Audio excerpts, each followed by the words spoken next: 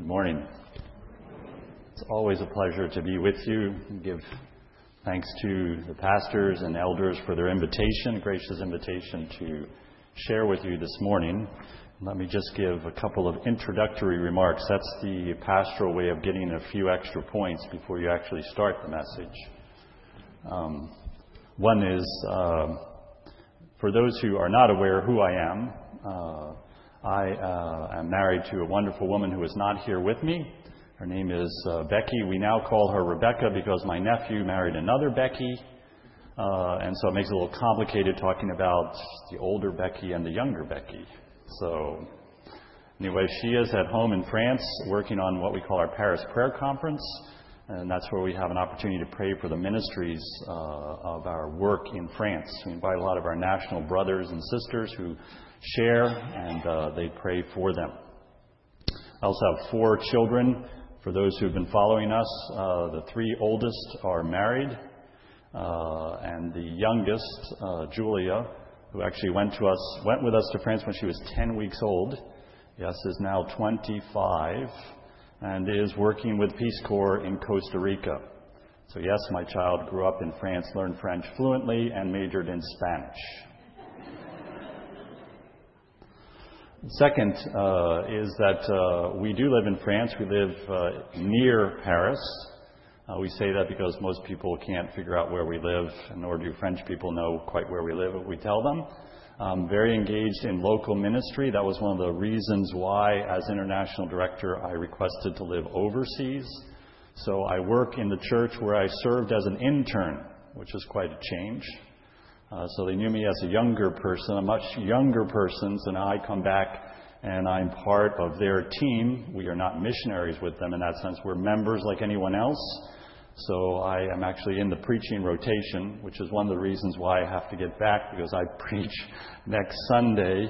So I have to get my head, turned back around in French. And also we're very engaged with a small house church, which one of the leaders in the church is starting, as well as mentoring a number of people. I do have a day job also, which is international director. Sounds like an impressive title. And I oversee all our teams working around the world, so I'm responsible for vision, implementation of what we say we're going to do, and leader development. So if you follow with some of our prayer requests, you kind of wonder where I am, which is my father's request all the time when he calls me. Where are you? And so I have to tell him whether I'm in Hong Kong, Melbourne, Australia, or Paris, France.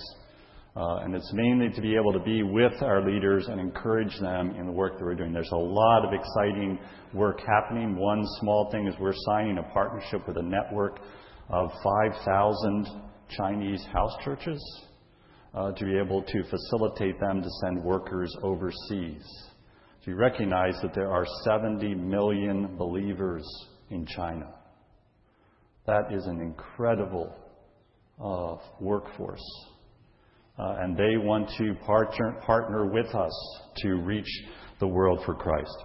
And finally, my final is just to thank you for your prayers. You are one of those churches that just is constantly praying for us. And we don't say that lightly, because we know that prayer, it doesn't matter all the other things. If people are praying for you, we know that.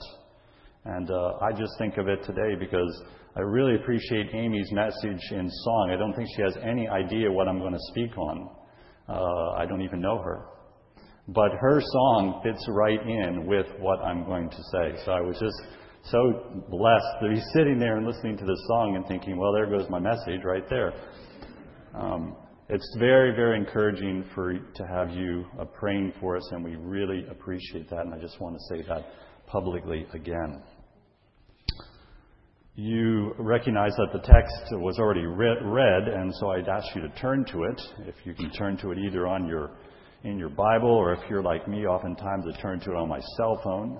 Yes, I do use my cell phone for my Bible. I know that's maybe not the right thing to do, but when you're traveling a lot, your regular Bible becomes really heavy. So if you can turn to Mark 9, and that is the text, verses 14 to 29, and we're going to look at that together for the next couple of minutes. Now, I listened here, one of the graduates, I believe it was an Apple from the Apple School, is going to be working at a summer camp. Well, I worked at a summer camp for many years. In fact, I was a camper for many years at a teenage camp, and then became part of the staff. And when you're part of the staff, there's just sort of things go on that they just are engraved in your memory. And we used to have a camp. We used to attend this camp where they have these massive games. I don't know if you play these anymore because most people are doing it on video or on computer. It's not the same impact. Okay, so we had one woman whose sole purpose was to create new games. Not your old games, okay? These were brand new games you'd never heard of, and she changed all the rules. Every week we would be waiting to see what crazy things she would come out with. Well, she came out with one game once, and as I said, we will never forget it. My brothers and all the people we know have never forgotten this game. And it was simply called Mission Impossible. Now, I'm not talking about the Tom Cruise movie. I'm talking about, for those who remember, the old TV series. And it was based on that. Basically, we divided a camp of over 150 to 200 campers into several teams. And each team had an impossible mission to carry out. And they were given that mission on one day. And they had to complete that mission before 10 o'clock the next morning. Now you're thinking, okay, what can be really impossible in terms of mission? Okay, you want to know a few? You had to paint a white line down the road that led into the camp of over a mile without using paint. Another group had to change all the clocks and watches. This is pre-cell phone, okay? All the clocks and watches back a half hour. Another team had to steal all the furniture out of the main administrative building. Another team had to steal every spoon out of every kitchen, snack shop, everything. Okay? Now, maybe you're not getting, but this was a total adrenaline rush. Okay? Forget Red Bull. This was really, now there's only one rule.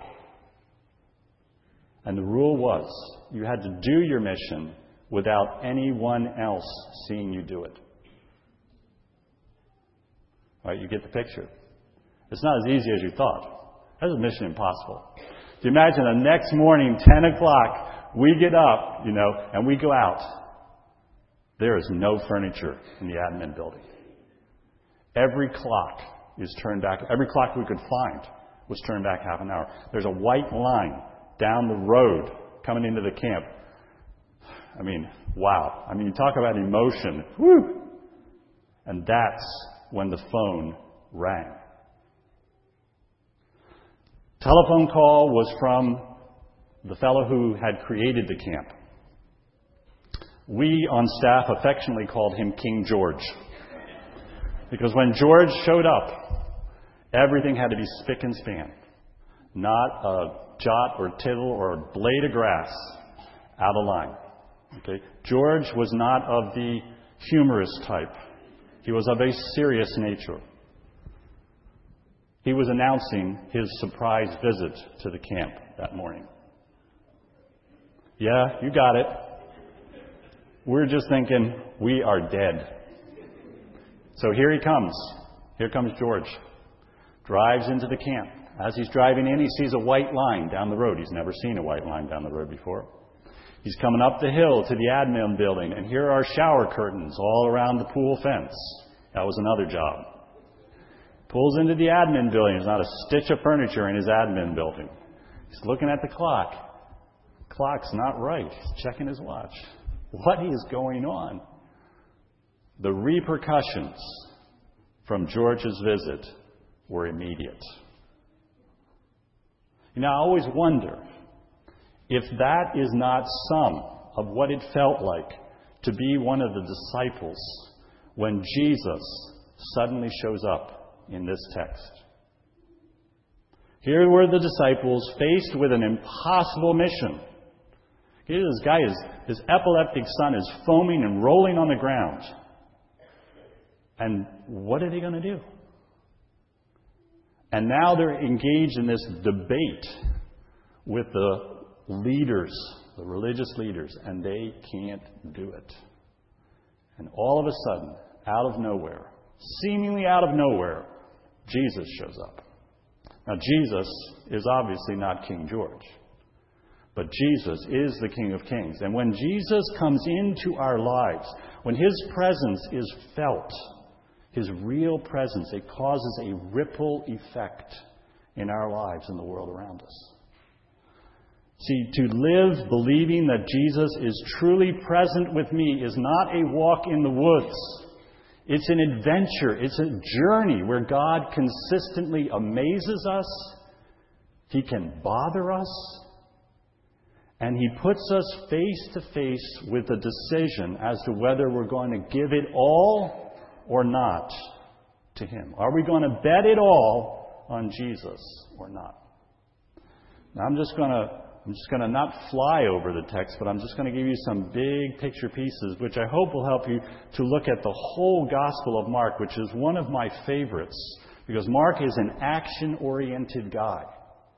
I mean, he cuts through the mustard, as we would say, as opposed to the other Gospel writers, and goes right for the heart of the issue. But Mark also likes to give you pointers of where he's going by the way he structures his texts and his narratives. So there's three things we want to look at. One is the fact that there's a change of perspective that goes on. There's the storm that comes before the calm. That's right. Storm before the calm, not the calm before the storm. And third, there's the faith risk, the risk of faith. Okay, so let's look at the first one. There's a change in perspective that goes on.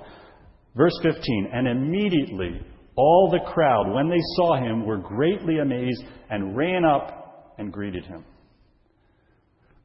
Okay, now I'm sorry, graduates, but this is English 101. Okay, you can read this text in a variety of ways.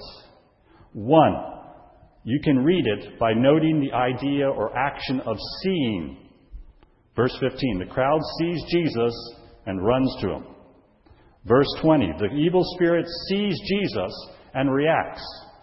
Verse 25, Jesus sees the crowds gathering and moves to meet the young man's need. That's one way. Another way is by looking at the main character. There's the crowd, verse 14 to 16. There's the father of the young man, verses 17 to 27. Or they're the disciples, verses 28 to 29. A third way to look at this text is by Mark's favorite word. Mark has a word that he uses over and over and over again, and we miss it every time. It's immediately. Verse 15, and immediately all the crowd, when they saw Him, ran up to Him and greeted Him. Verse 20, and when the Spirit saw Him, immediately it convulsed the boy. Verse 24, immediately the father of the child cried out and said, I believe, help me in my unbelief. I like that way to look at this passage. Mark loves that word. Immediately. Jesus seems to arrive at the worst possible moment. We've just finished hearing about the Transfiguration. Jesus on the mountain, glorified, Moses and Elijah. He comes back down into the valley of life, and what does he find? The disciples engaged in a theological debate with religious rulers. Now, when Mark starts his narrative that way, you immediately think of another scenario, don't you? Moses coming down off the mountain. You remember he's coming down with the tablets of stone? He's coming down with Joshua, and Joshua says, what's all that noise? And Moses says, it's not the sound of shouting for victory or the sound of the cry of defeat, but the sound of singing that I hear. And when they come, they find them worshiping the idol. So here comes Jesus back down into the valley, and He's seemingly unnoticed by the disciples who are engaged in this theological debate. Because the disciples had a huge problem on their hands. Jesus sent His disciples out, chapter 6, verse 7, with authority. Called the 12, began to send them out 2 by 2, gave them authority over the unclean spirits. Apparently they had some success, because verse 30 of chapter 6 says the apostles returned to Jesus and told them all that he had done and taught. However, for some reason, in this narrative, they can't do it. And they get hit with this famous statement in verse 28, "Why could we not cast this demon out?" Now you got to imagine the religious authorities. I mean, imagine you're in an argument with your friend. Okay, suddenly your friend says something and you see the opportunity to pin him to the wall. Man, the religious leaders saw the door open. Here were the disciples struggling because they said, "We have this power to heal." And boom, they can't do it. Religious authorities jump because they want to win the argument. They want to prove the disciples wrong. But then Jesus shows up.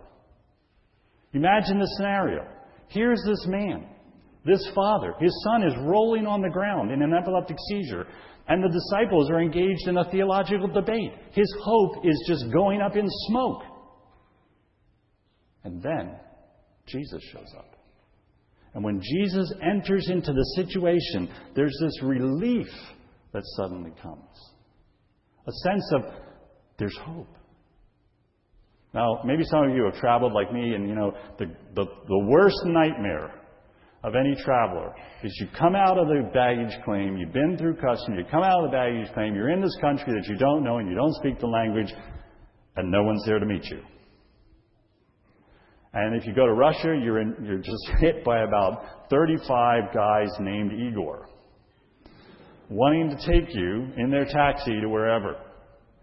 Okay, so it's like, feeding frenzy at the shark pool. Then there's a sense of relief and hope when suddenly someone shows up and they have this little piece of paper and it has your name written across it. There's hope. You think, I'm going to get away from all these Igors. This man suddenly sees who is the most important person. It's Jesus. He's the one I need to go to. Now here's where Jesus changes the whole perspective of the story. Everything focuses on the disciples, and Jesus changes the thrust with one question. What are you arguing about with them? Now, I don't know if you've ever been in a class. I'm assuming many people have been in the classroom. Some of you have maybe been to Bible college, or for those of us who have been to seminary.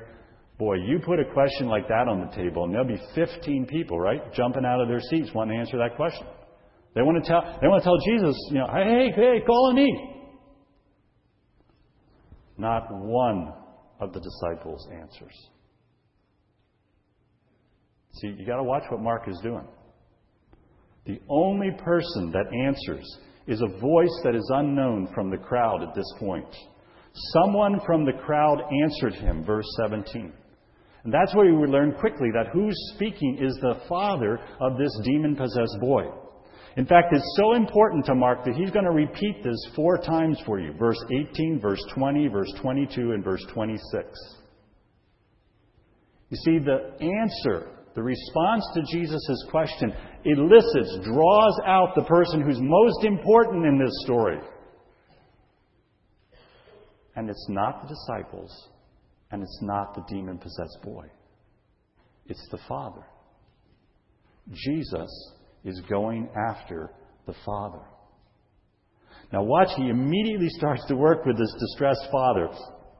And when he hears his answer, Jesus seemingly gets caught up in this godly tirade. "O faithless generation, how long am I to be with you? How long am I to bear with you?" This isn't one of those, man, I give up. I've had it with you people. I'm out of here. No. What Jesus is doing is it's a heart cry because he's so angry at what sin can do in this world. And you know what that's like. The devastation that sin wreaks in a person's life, whether physically, spiritually, or emotionally. Jesus wants people to put their faith and trust in him. You see, we don't often recognize that Jesus is present, truly present here, right now with us. And his impact, an influence on our lives.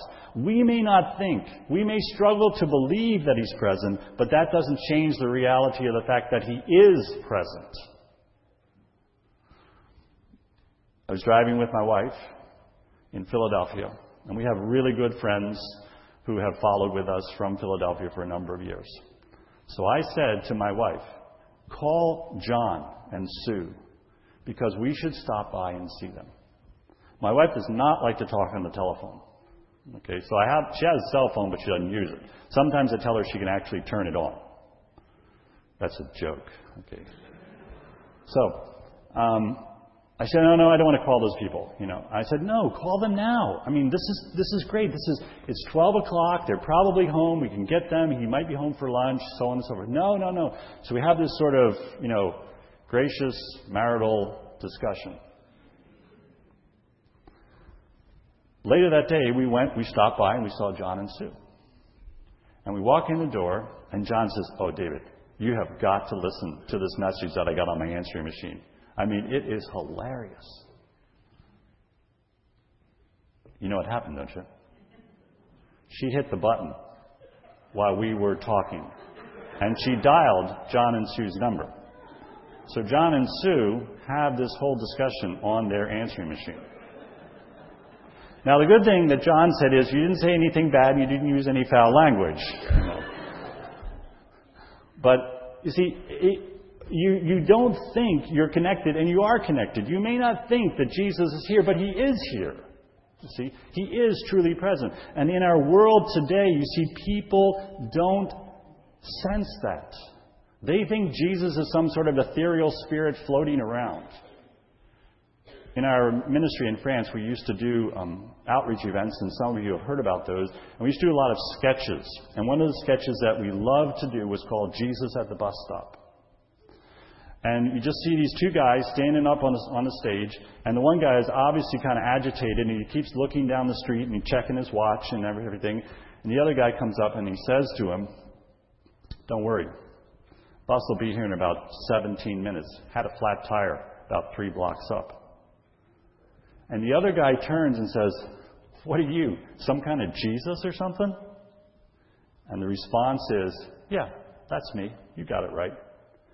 And the whole dialogue goes based on this guy thinking the other guy is a Looney Tunes from the Psychiatric Institute, because he can't believe that Jesus would actually and really be present with him in this life.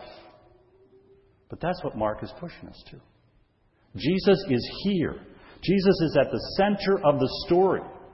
So Jesus changes the whole perspective by taking it off of the disciples, off of the demon-possessed boy, and He puts it on the Father, the desperate, anxious, worried Father.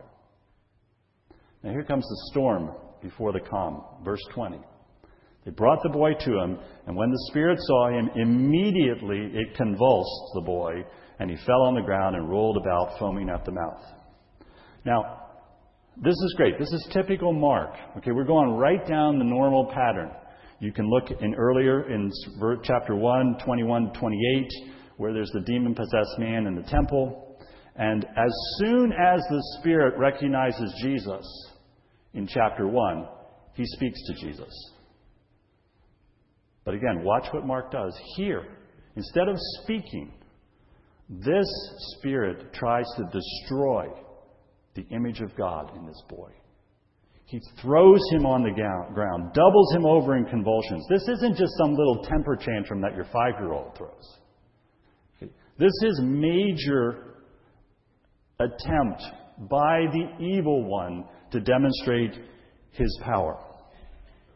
You see, God's active presence in our lives can often cause conflict before it will cause peace. The message of Jesus Christ can have the same effect in the lives of people today because it's not the message they're expecting. They're expecting to hear a message, life is Zen, come to Jesus. But Jesus says, you want life? Come to me and die. That is not what most people are wanting to hear. So why should we be surprised when people do not receive the words of God with open arms the first time we share it with them. But now here is where Jesus is going to show us how through storm, trouble, conflict, He will bring this man up onto what I call the bridge or walkway of faith and lead him to Himself. See, normally when I read this text, what I look at, what I focus on is the whole battle between the disciples and this demon-possessed person. This is spiritual warfare, as we would say. But that's not where Mark is going. Because Mark puts his emphasis on the one person who Jesus is after, and it's the Father. Mark is great at this. He loves to show you how Jesus is concerned not just with the masses, but with that individual person. He opens up a conversation with the Father and gradually leads him to the place where his only hope is to believe in Jesus. See, Jesus asks the simple question, verse 21, how long has this been happening to him? Now, again, just keep the scenario in mind, okay? Imagine, you know how it is when your 5-year-old is throwing a tantrum, or you're babysitting for some kid and he's throwing a tantrum on the floor, and you're trying to hold a conversation on your phone with, your friend? It just doesn't go real well. Here's Jesus. The boy is convulsing, rolling in the dirt. And Jesus says, so, how long has he been like this? If you were the Father, what would you be doing? You'd be screaming. You're like, you've got to be kidding me. Do something. Jesus knew the answer to that question. He had already heard the description of what was going on, verse 17 and 18. He saw with his own eyes, verse 20, how the Spirit tormented this boy. But Jesus is entering into this man's world. He's demonstrating a compassion that goes beyond anything we could imagine. This man who's at his wit's end, shattered, reactions are nothing more than his desperate effort to get something for himself, is shown that his only hope is to cast himself into Jesus' arms. So now the Father reaches the time of ultimate frustration. Verse 22, but if you can do anything, have compassion on us and help us. You see, in chapter 1, when the leper came to Jesus, he knew that Jesus was able to heal him, but he didn't know if Jesus wanted to heal him. Okay? In this text, this man does not know if Jesus is able to heal his son, and he doesn't know if Jesus desires to heal his son. It all goes back to that first question. How long has this been happening to him? The door of this man's heart begins to open. And then there's that famous statement that we all know. If you can, all things are possible for one who believes, verse 23. There is no question of what Jesus wants to do. But all things are possible does not mean that anything we ask for, Jesus will do. It means that as you put your trust in Him and in His character, He is capable and wanting to work in our lives. Still, Jesus has done nothing. He's holding a conversation with this man. All the time, the Father is just in disbelief. I mean, when is God going to act?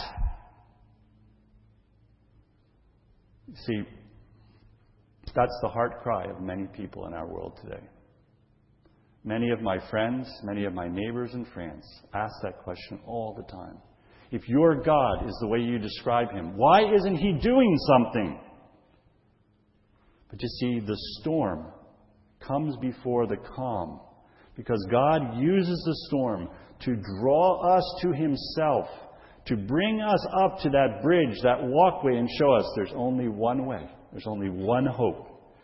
His desire is to lead people to bet everything on Jesus.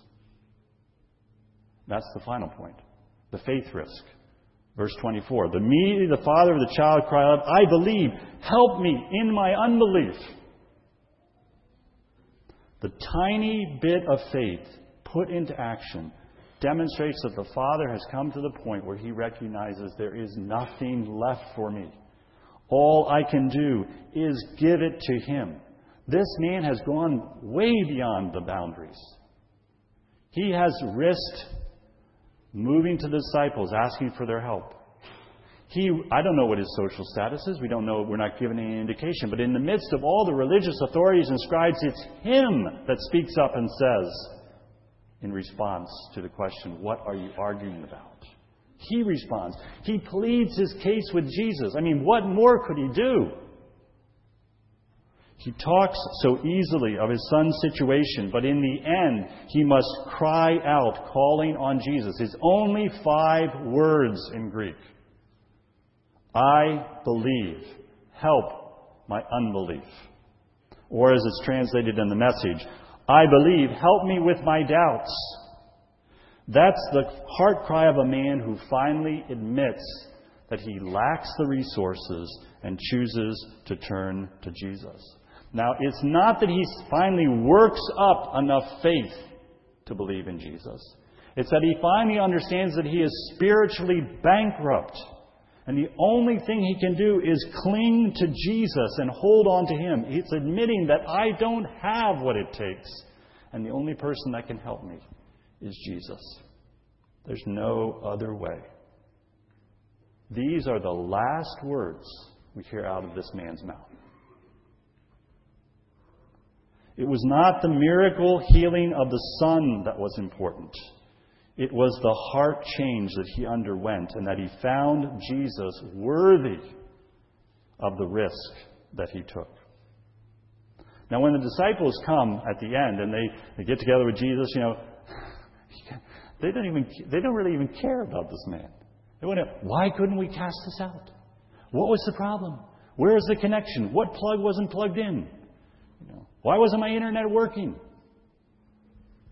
And Jesus' response is so telling because he says, this kind cannot be chosen or driven out by anything but prayer.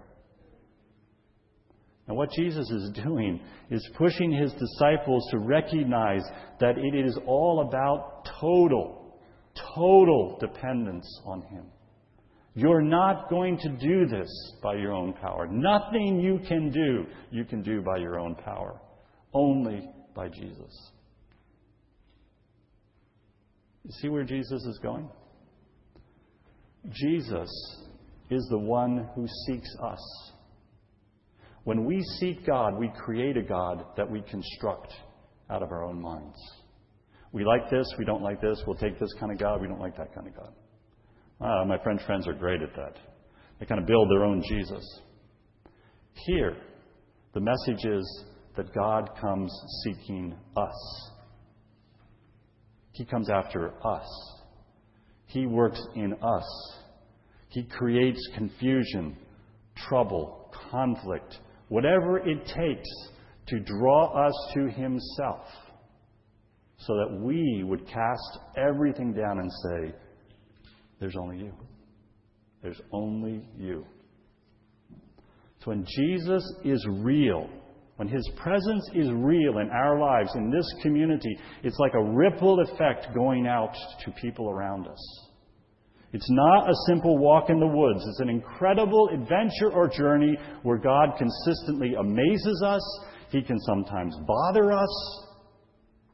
But always, he's looking to put us face to face with whether we will cast everything, bet everything on him, that it is all worth the trust that we put in him.